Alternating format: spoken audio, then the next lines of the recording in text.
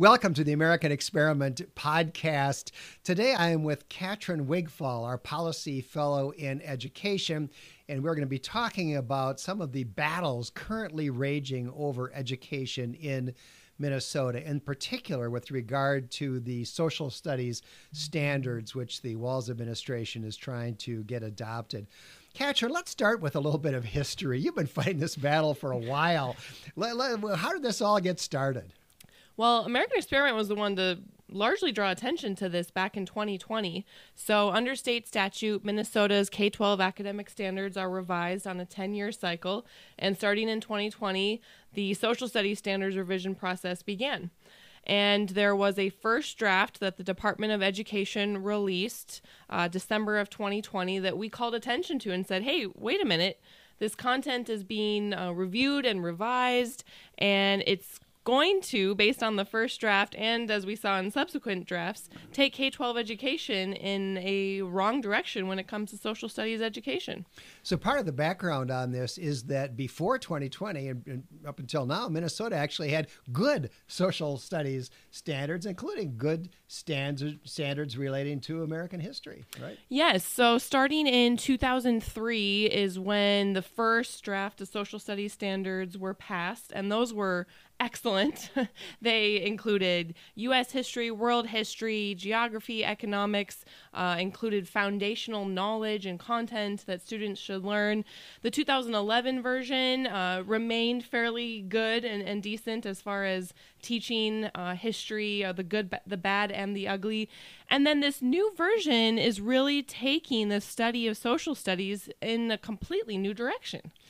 So among other things, it was taking it in the direction of critical race theory, and you exposed that back in 2020 and 2021. And then in the summer of 2021, we did the massive 23-city anti-critical race theory tour, which you starred in, one city after another, and brought attention to some of these just really terrible aspects of the social studies standards that at that time were in draft form. We got, I don't know how many thousands of Minnesotans. Do you remember the number?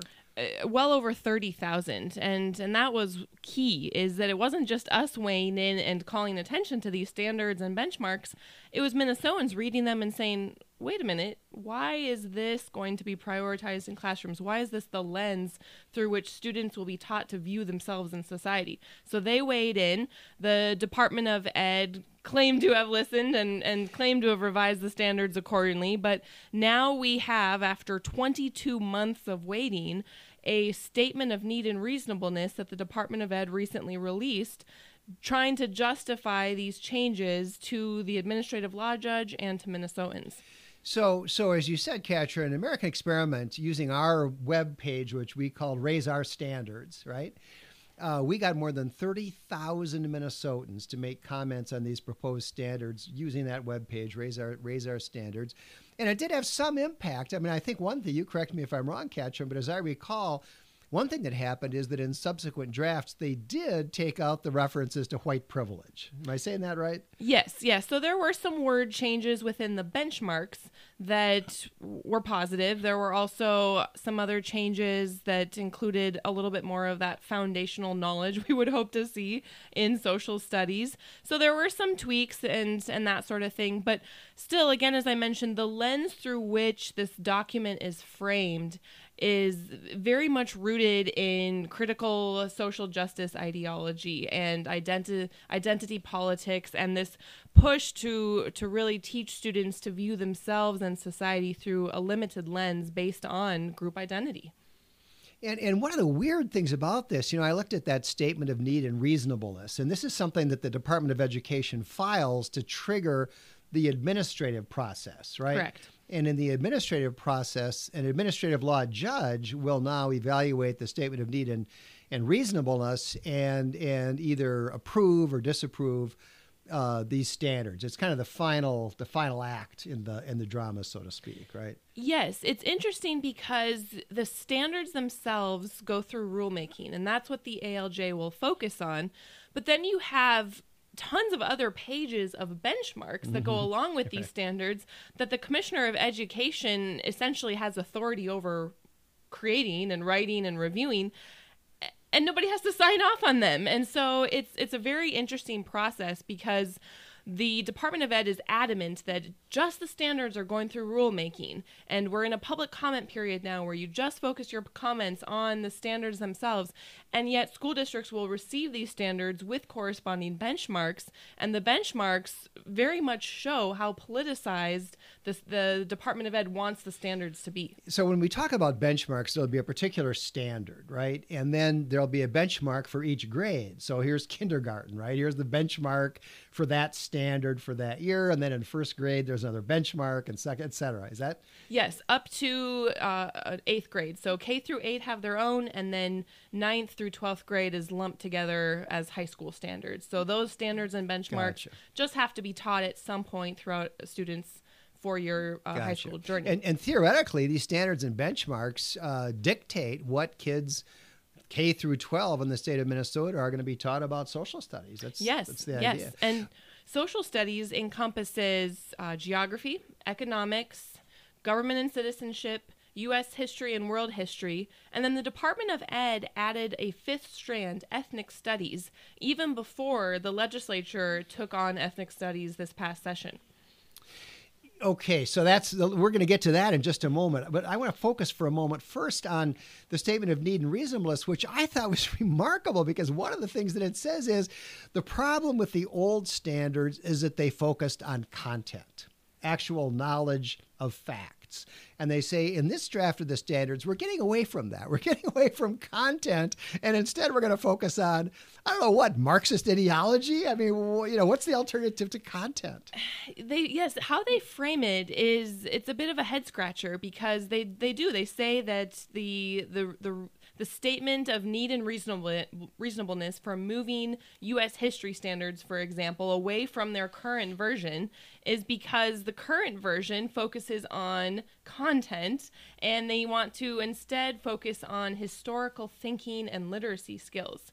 There's a lot of problems with that, obviously, because students need foundational knowledge before they can move on to critically think through what happened in history, the good, the bad, and the ugly. Your critical thoughts don't have any value if you don't know any facts. Exactly. It has to be rooted in something. If you don't know what century the Civil War took place in, your opinions about the Civil War are really not going to be very valid, right? So largely, instead of having students start with that foundational knowledge of content and then move forward to critically think through our history, they're starting with conclusions, and that is no way to teach social studies content. Well, and the conclusions are the basic, neo-Marxist, everything is oppressive, right? The world is divided into oppressors and oppressed, and we all know who the oppressors are and who supposedly is being oppressed, and so everything gets seen through that lens of identity politics.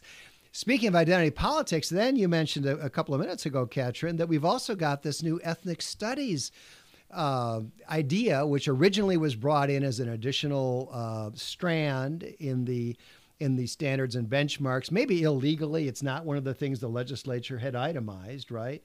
But now, in any event, that's probably moot because in the last session, the legislature passed a law mandating ethnic studies be introduced into the curricula of K through 12 education. And, we had some kind of ethnic studies when I was a kid. I can remember in elementary school, we studied other countries. And I remember being particularly interested in studying Norwegian culture, because my ancestors came from Norway, and we studied various countries. And I think most people, when they hear that, they're going to now introduce a whole ethnic studies curriculum into our schools, assume that means, we're going to learn about other countries, other cultures, Asia and Africa, Latin America, Europe.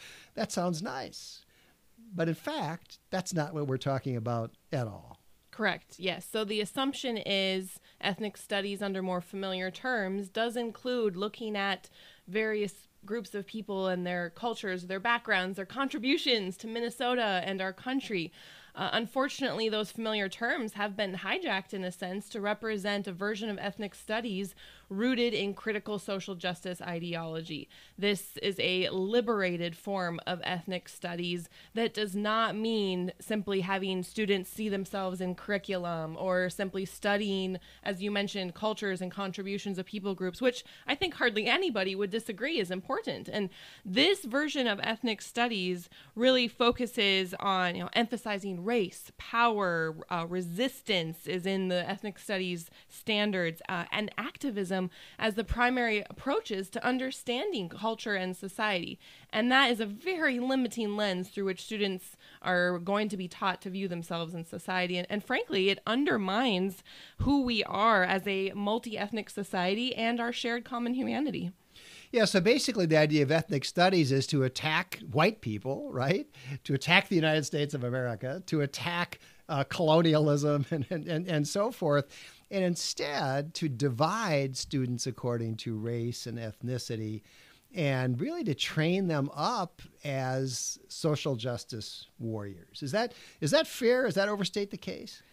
No, activism is a very large part of the ethnic studies standards and how they're framed. And in fact, one of the standards says that students, and I'm going to summarize, but that students have to come up with a way to, eliminate historical and contemporary injustices. They have to apply lessons from the past in order to eliminate historical and contemporary injustices.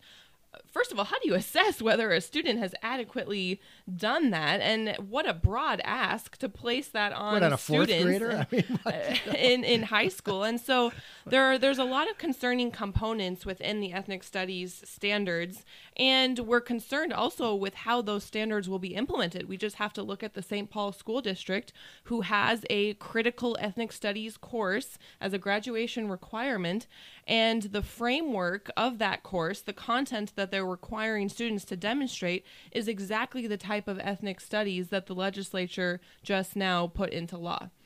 And it's concerning. I mean, I'll just read here so I get it correct, but the course wants students to, quote, build a, end of quote, race and ethnicity based, quote, narrative of transformative resistance to challenge and expose systems of inequality and to resist all systems of oppressive power rooted in racism through collective action and change.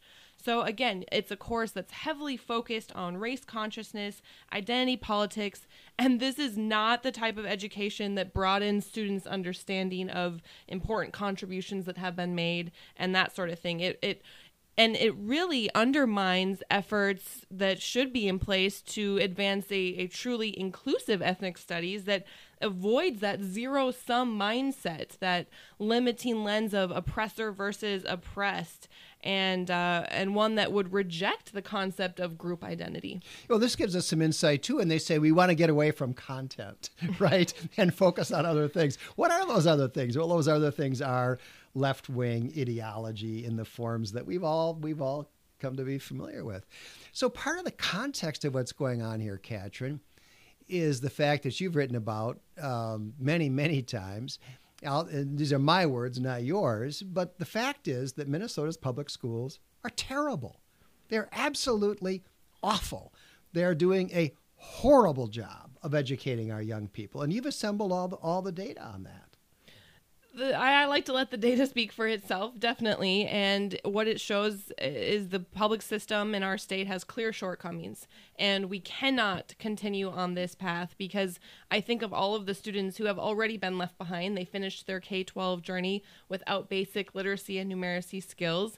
And I think of the next generation now who not only won't have that skills, but will have a frame of how to view society and themselves that I think does not set us up for success and does not help prepare us to move forward and address some of these real challenges we still face as a society. So one of the things you've written about recently, Catrin, is that we're now at a point where more than half of all of the public school kids in Minnesota, K through 12, can neither read nor do math at grade level. So we're not talking about a minority of kids. We're not talking about a few inner city kids. We're talking about all the kids across the state of Minnesota. More than half of them can't read at grade level and can't do math at grade level. It's absolutely terrible, and something has to be done, and we need to take this seriously. I mean, it's a reflection on poor decisions by state leaders. It's a reflection on the prioritization of wrong things in K-12 education,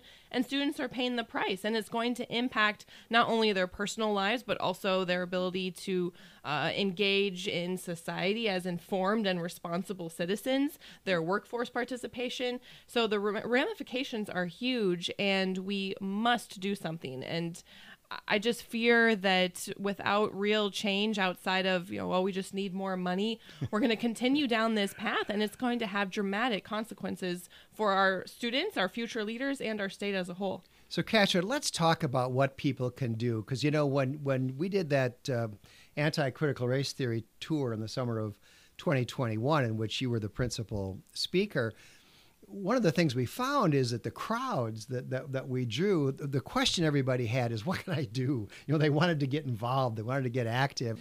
So Catrin, let's talk about that. What can people do to fight back against what we're seeing with these standards and the current rulemaking procedure?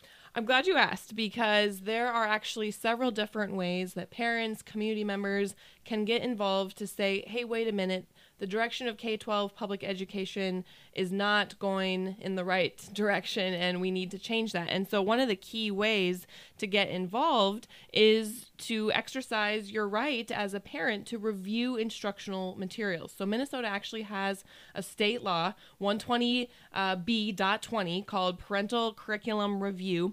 And it states that school districts have to have a procedure in place for a parent or guardian to review the instructional materials given to students. And if the parents object to the content, the parents can request alternative instructional materials. And then if those still don't address the concerns of parents, parents can offer up their own alternative instructional materials. And students can't be penalized for participating or receiving those alternative materials. So it's just a great way to create more transparency around what's being taught in the classrooms, and parents need to know that they can exercise that right. Additionally, parents and community members can weigh in on the selection of instructional materials, the instruction overall, and then curriculum affecting both state and district academic standards by asking their school board about the advisory committee within each district. There's also state law that says whenever possible, parents and other community residents must comprise at least 2/3 of committee members. All right. So under state law, there's supposed to be a curriculum committee, right? And it's supposed to consist primarily of parents. So there are very simple and effective things that parents can do to get involved and have some oversight over what their kids are being taught. Absolutely. And paired with parents is the importance of school board members. School boards in Minnesota have authority to select instructional materials and curricula. The Department of Ed does not say you have to use this textbook or these materials. They oftentimes will recommend materials, but it's very important for districts and school boards to know that you have the authority to make that final decision. And that pair that with the district advisory committee, that's an opportunity for parents to weigh in and say, well, have we thought about this textbook or this curriculum? So a lot of great ways to retain that local control and have a say. And it's important that parents get involved and act now, in those ways. How about this new set of standards that have worked their way through the process? You've been fighting them since December of 2020. Now they're in the legal process, really in front of an administrative law judge. What can parents or anybody, citizens, do to register their concerns about the wrong direction that these standards are taking?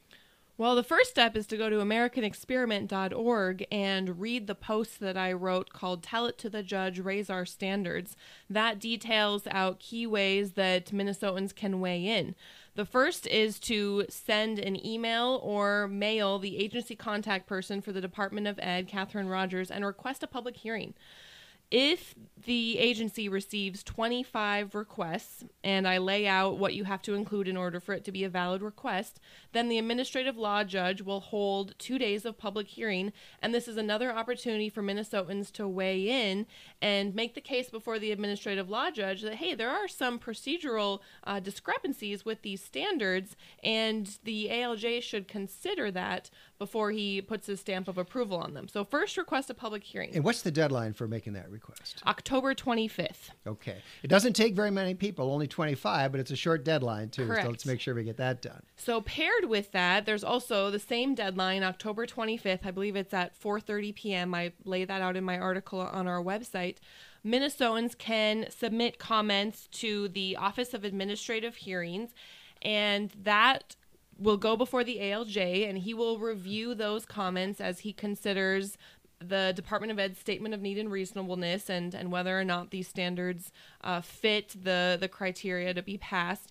And so Minnesotans can submit comments there, and American Experiment encourages those comments to really focus on, as I mentioned, any procedural inconsistencies, the statutory requirements for revising academic standards.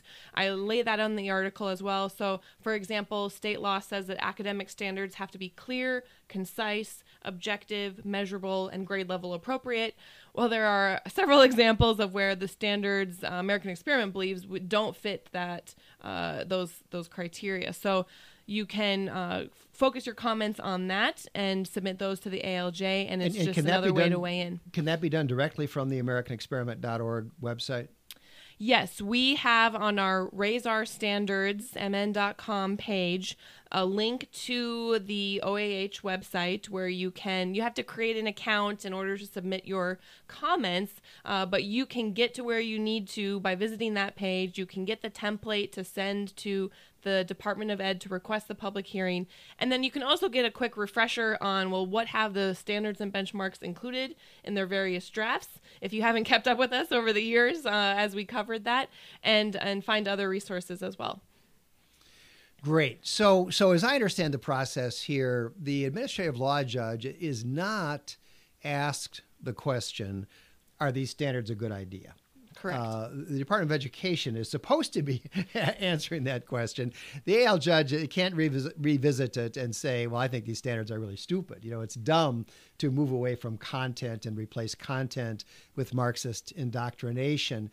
But that's not the question he gets asked, right? What he's reviewing the standards for is the process, and whether the process has complied and the statement of need and reasonableness complies with the statutory requirements, right? Correct. And so this becomes a legal argument, and ultimately it's a legal argument that may be taken into the courts. But in the meantime, let's talk about it just a little bit. One of the statutory requirements is that standards have to be objective and measurable, right? Correct. So if you're testing on the Civil War and you ask a question, in what year did the Civil War begin? And the kid answers 1861. He got that right. Okay, it's objective. The Civil War did not begin in 1482, and it did not begin in 2016.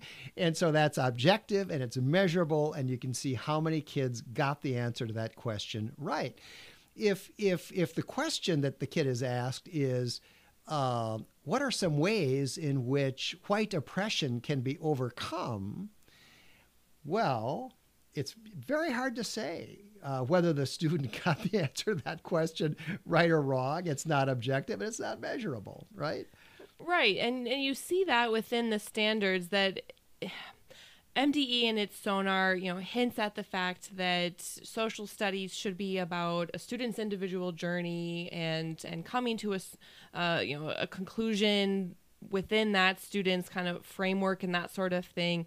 But if you don't have a similar answer that students should all arrive at, or at least, think through, then how do you measure that. And so there are examples that can be pointed out to the ALJ of where, hey, wait a minute, what does this mean for teachers? How are teachers going to interpret and apply these standards in order to assess them? So that's what we want the comments to focus on. I list a couple of examples in my article on our website that you can reference in your comments to the ALJ, but in order for those comments to really be valid or considered, they have to focus on those statutory requirements.